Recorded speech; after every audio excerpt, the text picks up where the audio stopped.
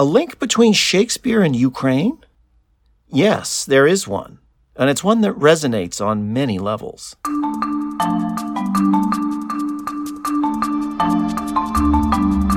From the Folger Shakespeare Library, this is Shakespeare Unlimited. I'm Michael Whitmore, the Folger director. In 1996, the Folger sponsored an event along with Penn State University and the Russian Embassy in Washington. Its title was Shakespeare and the Worlds of Communism, and it looked at Shakespeare's role in the formation of culture within the bloc of countries that had been allied with the newly collapsed Soviet Union. One particularly important presentation given over those 3 days was by Irina Makarik, a professor of English at the University of Ottawa. It was titled What's Past is Prologue, Shakespeare and Canon Formation in Early Soviet Ukraine. While the paper didn't seem as important in the moment, it was one of more than a dozen delivered, it has become important with time. In fact, today, there are parts of it that even seem prescient. Irina's paper looked at how Ukrainians, in particular the acclaimed Ukrainian theater director Alexander Les Kurbas, used Shakespeare's plays to elevate the idea of Ukrainian culture. And she examined how the Russians, first the Tsars and then the Soviets, repressed that Shakespeare in order to keep Ukrainian culture under their thumb. As Vladimir Putin's brutal invasion of Ukraine continues, we invited Irina to recap the high points of her research. We call this podcast, I Do But Dream on Sovereignty. Dr. Irina Makarik is interviewed by Barbara Bogaev. I know your family is from Ukraine, and I just can't imagine what it must be like to watch this brutal war from so far away. Are you in touch with people or family or friends or colleagues near the fighting? All of the above. I have lots of cousins, and they're spending their nights in bomb shelters, but they don't want to leave. I have colleagues, Shakespeare colleagues, who have given up teaching Shakespeare and are helping with the war effort. And it's been very hard to look at the destruction that has occurred and the way that civilians are being targeted. That's the most difficult. Oh, wow. That I really feel for you. I didn't want to start the conversation without talking about what this means to you, because we're going to go way back and give context to a conversation about Shakespeare in Ukraine and Shakespeare in the Russian Empire. So let's get into Shakespeare now. Sure. And as I said, I do want to go way back to the beginning of this story, to how Shakespeare first came to the Russian Empire before the Bolshevik Revolution. And we should remind everyone, of course, that Ukraine was part of Russia at the time.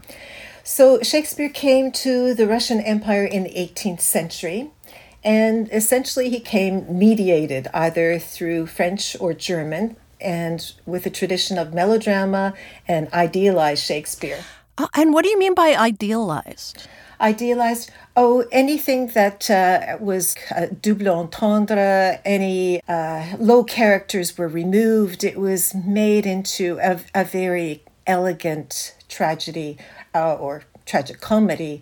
In the middle of the century, Alexander Sumarokov, who was considered the father of Russian drama, translated Hamlet from the French, and he made Hamlet into what we call a comedy with a happy ending and a moralistic message. So that was the very first translation. And the subsequent tradition of mediation just continued. One of the most remarkable and amusing, I think, from my perspective, is the title of Alexander Rodchenko's translation of Macbeth, 1830, which he called Macbeth, a tragedy of Shakespeare from the works of Schiller. Okay. Right. You have to think about that for a little bit. That's not how I remember the authorship issue. So that sense of mediation is there. So this is all in texts. Shakespeare wasn't being performed? No, he was not being performed. And we do have other adaptations. Catherine the Great also adapted Merry Wives of Windsor. And she called it something like, "This is what it means to have a basket and linen." She turns Falstaff into a fop, Polkadov. Francis Ford becomes Fordov, and Mistress Quickly becomes a French shopkeeper. So huge translations. We have to remember that there's very little literacy in the Russian Empire at this time. So it's a tiny, tiny group of people who know about Shakespeare. So Shakespeare didn't have then a very high profile culturally. No. But what was he thought to represent, at least in the eyes of the monarchy? Was he seen as pro-monarchy or the opposite? In the 18th century, he was seen as an emblem of the English national character, the English being bloody-minded, loving murder and horror. Whorish, you mean? So not a very high reputation at all. The turning point came with Alexander Pushkin, who admired Shakespeare's history plays in particular. And he referred to Shakespeare as Father Shakespeare. And so we see a lot of allusions to Shakespeare plays in his poetry, but also in his dramas as well. But then on the other hand, there was Tolstoy, who famously hated Shakespeare. Yeah, that's a little further along, so Right. late in the 19th century, but Tolstoy figures part of that long tradition of a sense of literature always having to have a purpose. And Tolstoy thinking about Shakespeare as being a poor writer who has pompous language, whose vision of the world is immoral. So he comes from a tradition, I think, of dislike of Shakespeare's complexity, I would say. Okay, well, this gives us a good fix on how some Russians at least thought about Shakespeare before the revolution. But what about Ukraine? Because a major point that you make is that Russian culture is not a monolith. And you write that one of the things the Tsars did was rupture the natural development of Ukrainian culture in the 19th century. So, huge question, how did they do that? And what part did Shakespeare play in it? So Shakespeare, as you suggest, was a very important figure for Ukrainians. I can take us back again to the 19th century and the Ukrainian bard Taras Shevchenko, who had been exiled by the Tsar into Kazakhstan and could only be allowed 2 books to read, the Bible and one other, and he chose Shakespeare.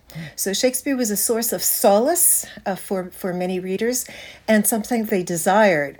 The 19th century Tsars, but particularly Alexander II, destroyed essentially or tried to destroy Ukrainian culture through decrees and prohibitions, the 2 most famous being one of 1863, the one of 1876. The 1863 circular stated that there is no separate Ukrainian language. It never existed, it does not exist, and it never could exist. In 1876, all theater performances in Ukrainian were banned. All books, Ukrainian books, print books, were prohibited. All the books, Ukrainian books, in libraries were taken off the shelves. All translations, including Shakespeare and the Bible, were prohibited. Folk songs, when publicly performed, had to be sung in Russian or in French, but not in Ukrainian. Wow. By the late 19th century, there is some relaxation, and we have some theater, but no stationary theater. Touring theater is actually what happened. And it sounds really wild how this crackdown on Ukrainian culture affected the theater. And did I get this right? That if you're staging a play, any characters that were peasants or children were allowed to speak Ukrainian, but middle and upper class characters were required by law to speak Russian? That's right. I was just about to make that point you've got there before me. Absolutely. It's not that the actors were allowed to speak Ukrainian. They had to speak Ukrainian if they were peasants and children. So that meant that you were establishing national stereotypes of an inferior group of people, and that the Ukrainian language was not capable of satire or history or plays of urban life. It was really just domestic and folkloric. And then this other stipulation, which I'm still trying to wrap my head around as a theater goer, Ukrainian plays were permitted only if a Russian play was staged first on the same night and was of the same number of acts. Correct. Yes. That's a long night at the theater. Was this Exactly. really enforced? It was. So in 1905, some of these restrictions started to come off, you're right. Yes. How did the Ukrainians react? So this was a watershed moment. The decrees and prohibitions weren't entirely rescinded, but there was a relaxation, what we would call a thaw. And there was an opening up of possibilities. So there was a huge excitement about what could happen. It looked as if liberalism and creativity and modernity and modernism were all coming together and things could be possible. So we have a lot of avant-garde works. We have, for example, The Link, 1908 in Kiev, the very first visual art avant-garde exhibition in the whole Russian Empire that takes place in Kiev. We have Isadora Duncan coming to Kiev, choosing Kiev for one of her very first venues of dance for a tour of 1907, 1908. We have all kinds of artists in Ukraine that also traveled to Paris, to Munich, to Vienna, to Petersburg, Moscow. People like Malevich, Tatlin, Burluk. These people, Eisenstein, Kozintsev, we think of Kozintsev as a Russian filmmaker, but he was born in Kiev. So all of these people coming together, creating a ferment in art, what I've called jubilant experimentation elsewhere. And we have a very important political moment. Ukrainian as a language was finally declared an independent Slavic language by the recently created Russian Duma. Now that happens as a brief moment of glory, so to speak. Great. So it sounds like the kind of cultural Ukrainian spring happening, which is interesting because this avant-garde was pretty well underway in 1917, although there's an idea that it was the revolution that led to an initial cultural flourishing in the USSR. And again, one of your theses is just how off the mark that is, that the revolution actually interrupted what you're describing, this flowering process that was going on already. Absolutely. But I think we also have to realize that there are two different kinds of revolution. What was happening in Russia, where, Shakespeare was not of great interest in 1917 or 1922 even, the founding of the Soviet Union, because they had a tradition of Russian Shakespeare and Russian art. But for the Ukrainians, having that moment in 1905 of an opening up of possibilities, including, very importantly, the creation of a stationary theater, and then in 1917, a state theater. And in fact, there was a state theater that was Ukrainian, there was one that was Russian, and one that was Jewish. And so all of these groups were also seeing each other's works. There was a great symbiosis here. So at this point in the story, we should talk about Alexander Les-Kurbas. And he just sounds like quite the visionary artist. You should first just describe him for us. Sure, he was a charismatic figure. He was born in Western Ukraine. He was educated in Vienna. He studied philology, Sanskrit, philosophy. He was multilingual. He spearheaded this movement, a theatrical movement away from Russia, and created a young company, a young theater company. He wanted to turn directly to Europe without any authoritative models or intermediaries. He didn't want to copy what Europe was doing, but rather to have a kind of dialogue with the classics, but with also all other works that were being created, both in Western Europe, but also elsewhere. He was interested in Japanese theater. Yeah, and he also had some really interesting training techniques. Maybe you could tell us about his training programs for his actors at his drama school. It sounds like it took months of training before actors were even allowed to speak. Yeah. So in 1922, he created a theater company called the Berezil, which is the archaic word for March, which signified spring, a new awakening, and so on. And he created this company, which was, as he put it, not like a university, because you finish university and you go on to something else. This would be a lifelong dedication to theater. And what was the idea that you actors shouldn't speak until they've done what? The idea was he didn't want actors just to emote or recite. The idea was to create an intelligent actor, a really cultured actor who knew all these things and could, with a simple gesture, embody a whole concept. And so he had his actors go to museums, to art books, and study individual artworks. Cézanne's paintings, for example, and try to recreate the dynamic, the rhythm of that artwork, or music, Beethoven, Scriabin, a whole range of sources. And they had to prove that they could repeat that same gesture again perfectly. So modern. What interested him about staging Shakespeare? Because it sounds like he had an unusual approach to that as well. Yeah, so he staged the first Shakespeare in Ukraine, and for him, the first Shakespeare, which was Macbeth, was a revolutionary act. It was an assertion of the existence of Ukraine, of the Ukrainian language, of Ukrainian culture, that was certainly up to embodying, representing, staging Shakespeare. This was 1919, and you write that this, just to imagine a serious discussion and staging of Shakespeare during 1919, 1920 is mind-boggling. Describe what was going on then, what it was like to do theater then.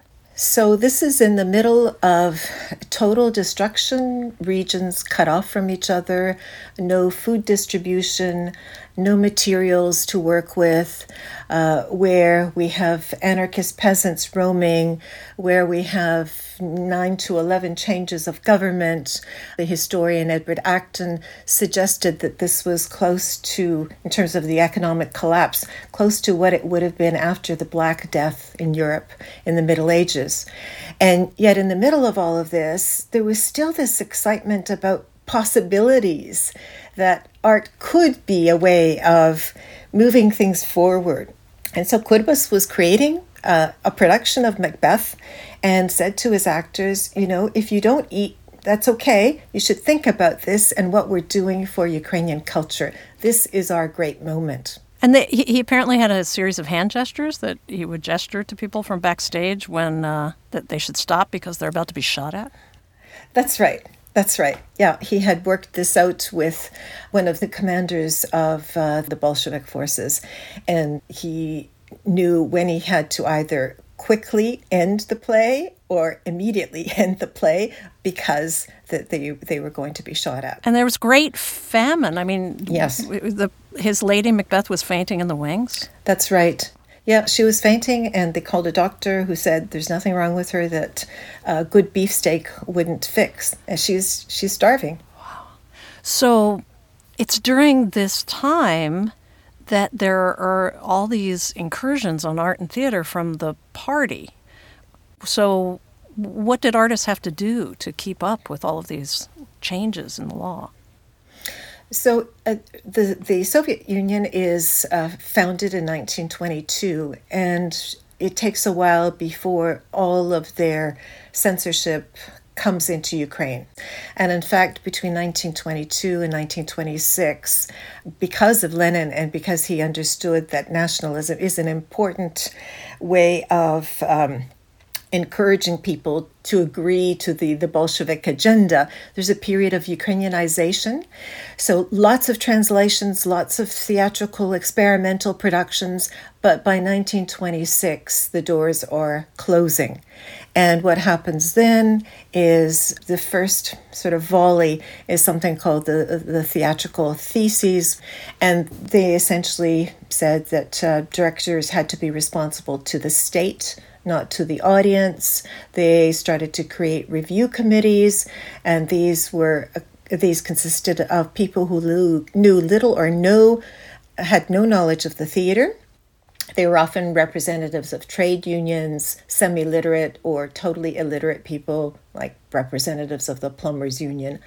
And they were now responsible for agreeing on what the repertoire would be, what the number of plays that would take place. They pushed class issues, and so low characters began to appear as spokesman for the proletariat, and masses had to be introduced everywhere in productions. So even including in the crypt scene of Romeo and Juliet at the very end, there's a whole bunch of people there, which is of course not in Shakespeare's play. Kate and Petruchio's relationship becomes a struggle with the vestiges of the feudal past and their attempt to create a new and a better socialist life. The official censor is created at times under the Soviet Union, employing as many as 80,000 people.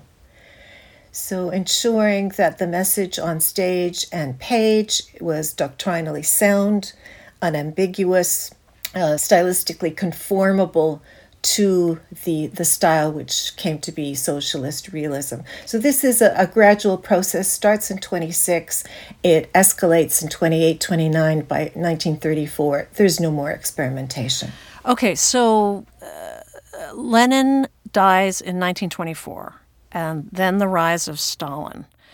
And, of course, Stalin takes aim at people like Kurbis. They don't just, Stalin and the Soviet government don't just discourage Kurbis and these other radical theater types, right? They try to wipe them out, it sounds like.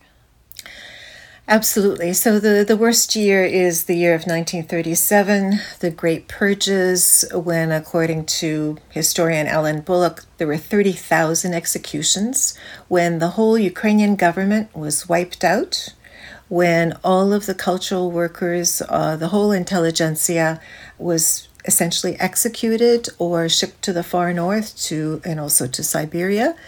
And among those victims was Lech Kurbis, who was executed on the specific orders of Stalin himself and in celebration of the 20th anniversary of the Soviet Union.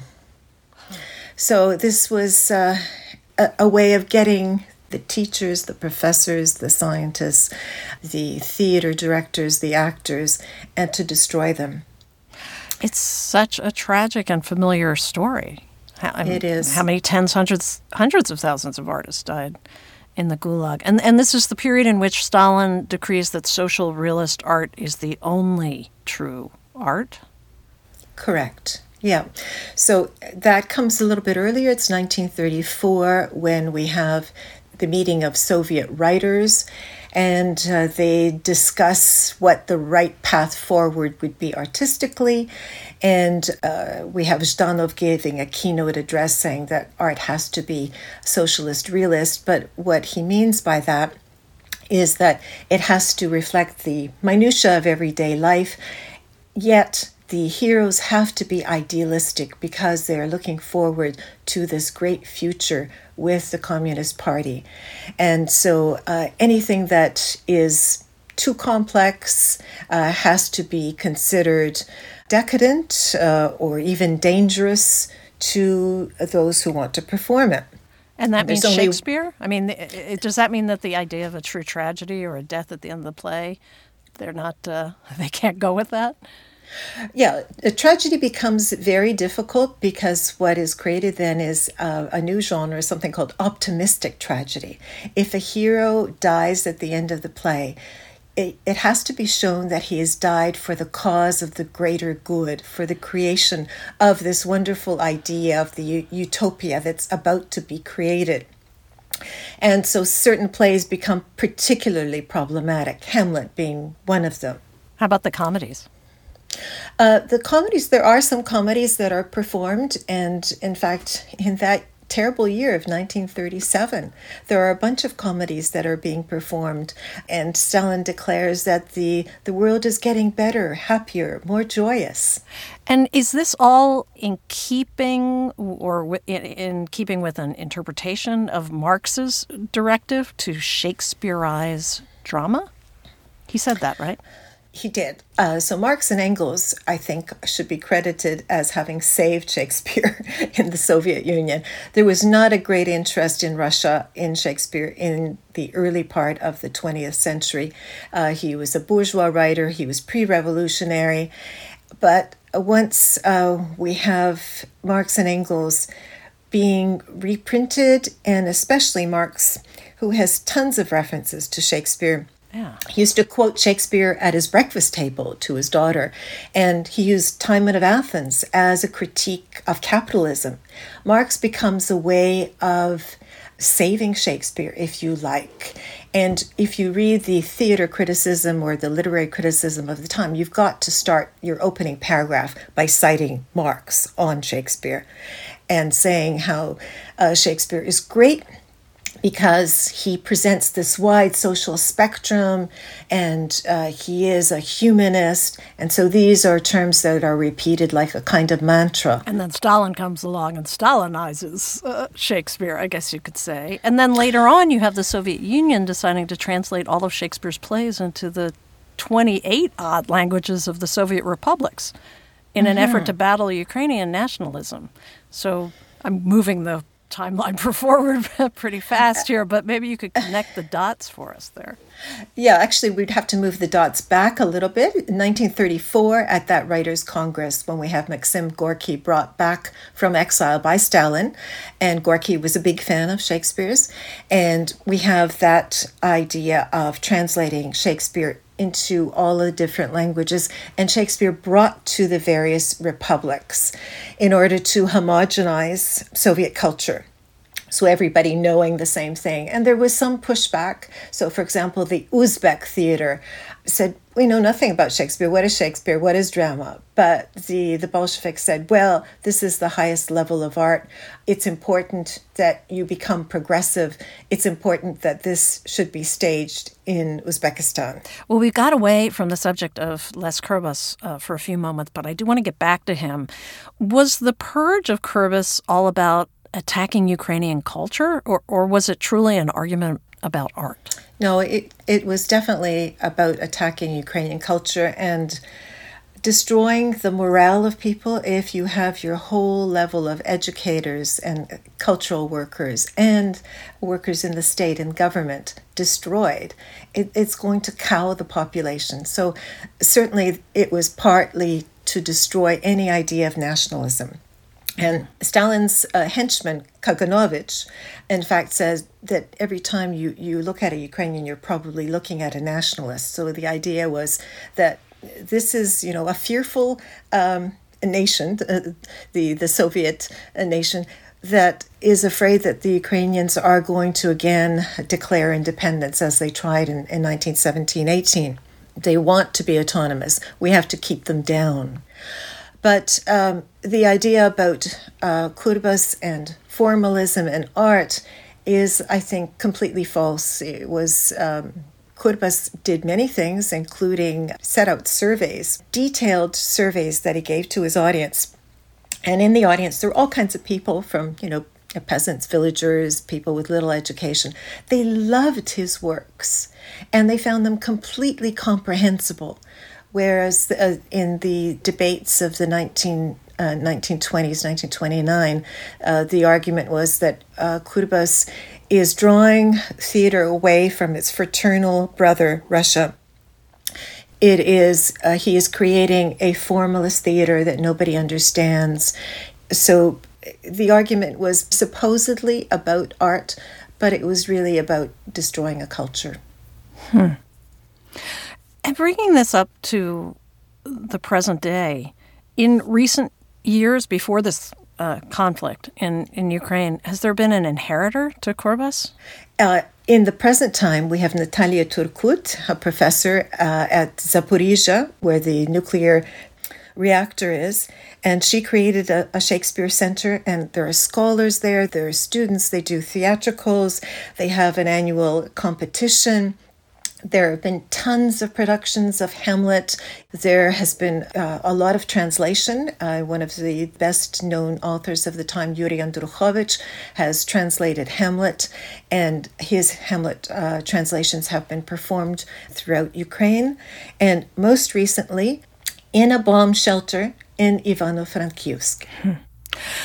So do you see parallels to today's situation in this story? Of course, beyond Shakespeare, I'm talking politically or in the broadest sense. I see terrible parallels. in an editorial in one of the Kremlin media outlets, Novosti, RIA Novosti, an author called Timofey Sergeytsev wrote a piece, What Russia Should Do with Ukraine. And he suggests a total erasure of Ukrainian identity, and even the word Ukraine cannot be allowed to exist. Now, this to me sounds like that decree I mentioned of 1863, where it is impossible to come to sort of any terms with the Putin government. And so to have this production of Hamlet in a bomb shelter is an answer, which is to be, as President Zelensky's response to the European Union was that this is a Shakespearean moment. It's an existential moment. And our answer, he says from his point of view, our answer as Ukrainians is to be. Irena, I really want to thank you for talking with me today, and I wish safety to your family and your friends and your colleagues. Thank you so much. And I'm hoping for the best.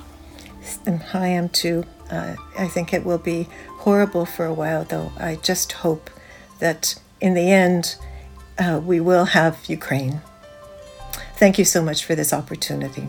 Dr. Irena Makaric is Distinguished Professor of English at the University of Ottawa. You can still read the paper she delivered on Shakespeare in Ukraine at the 1996 Folger Conference. The conference proceedings were published as a book titled Shakespeare in the Worlds of Communism and Socialism. The paperback edition was published by the University of Toronto Press in 2013. Her book about Les Kurbas was published by the University of Toronto Press in 2004.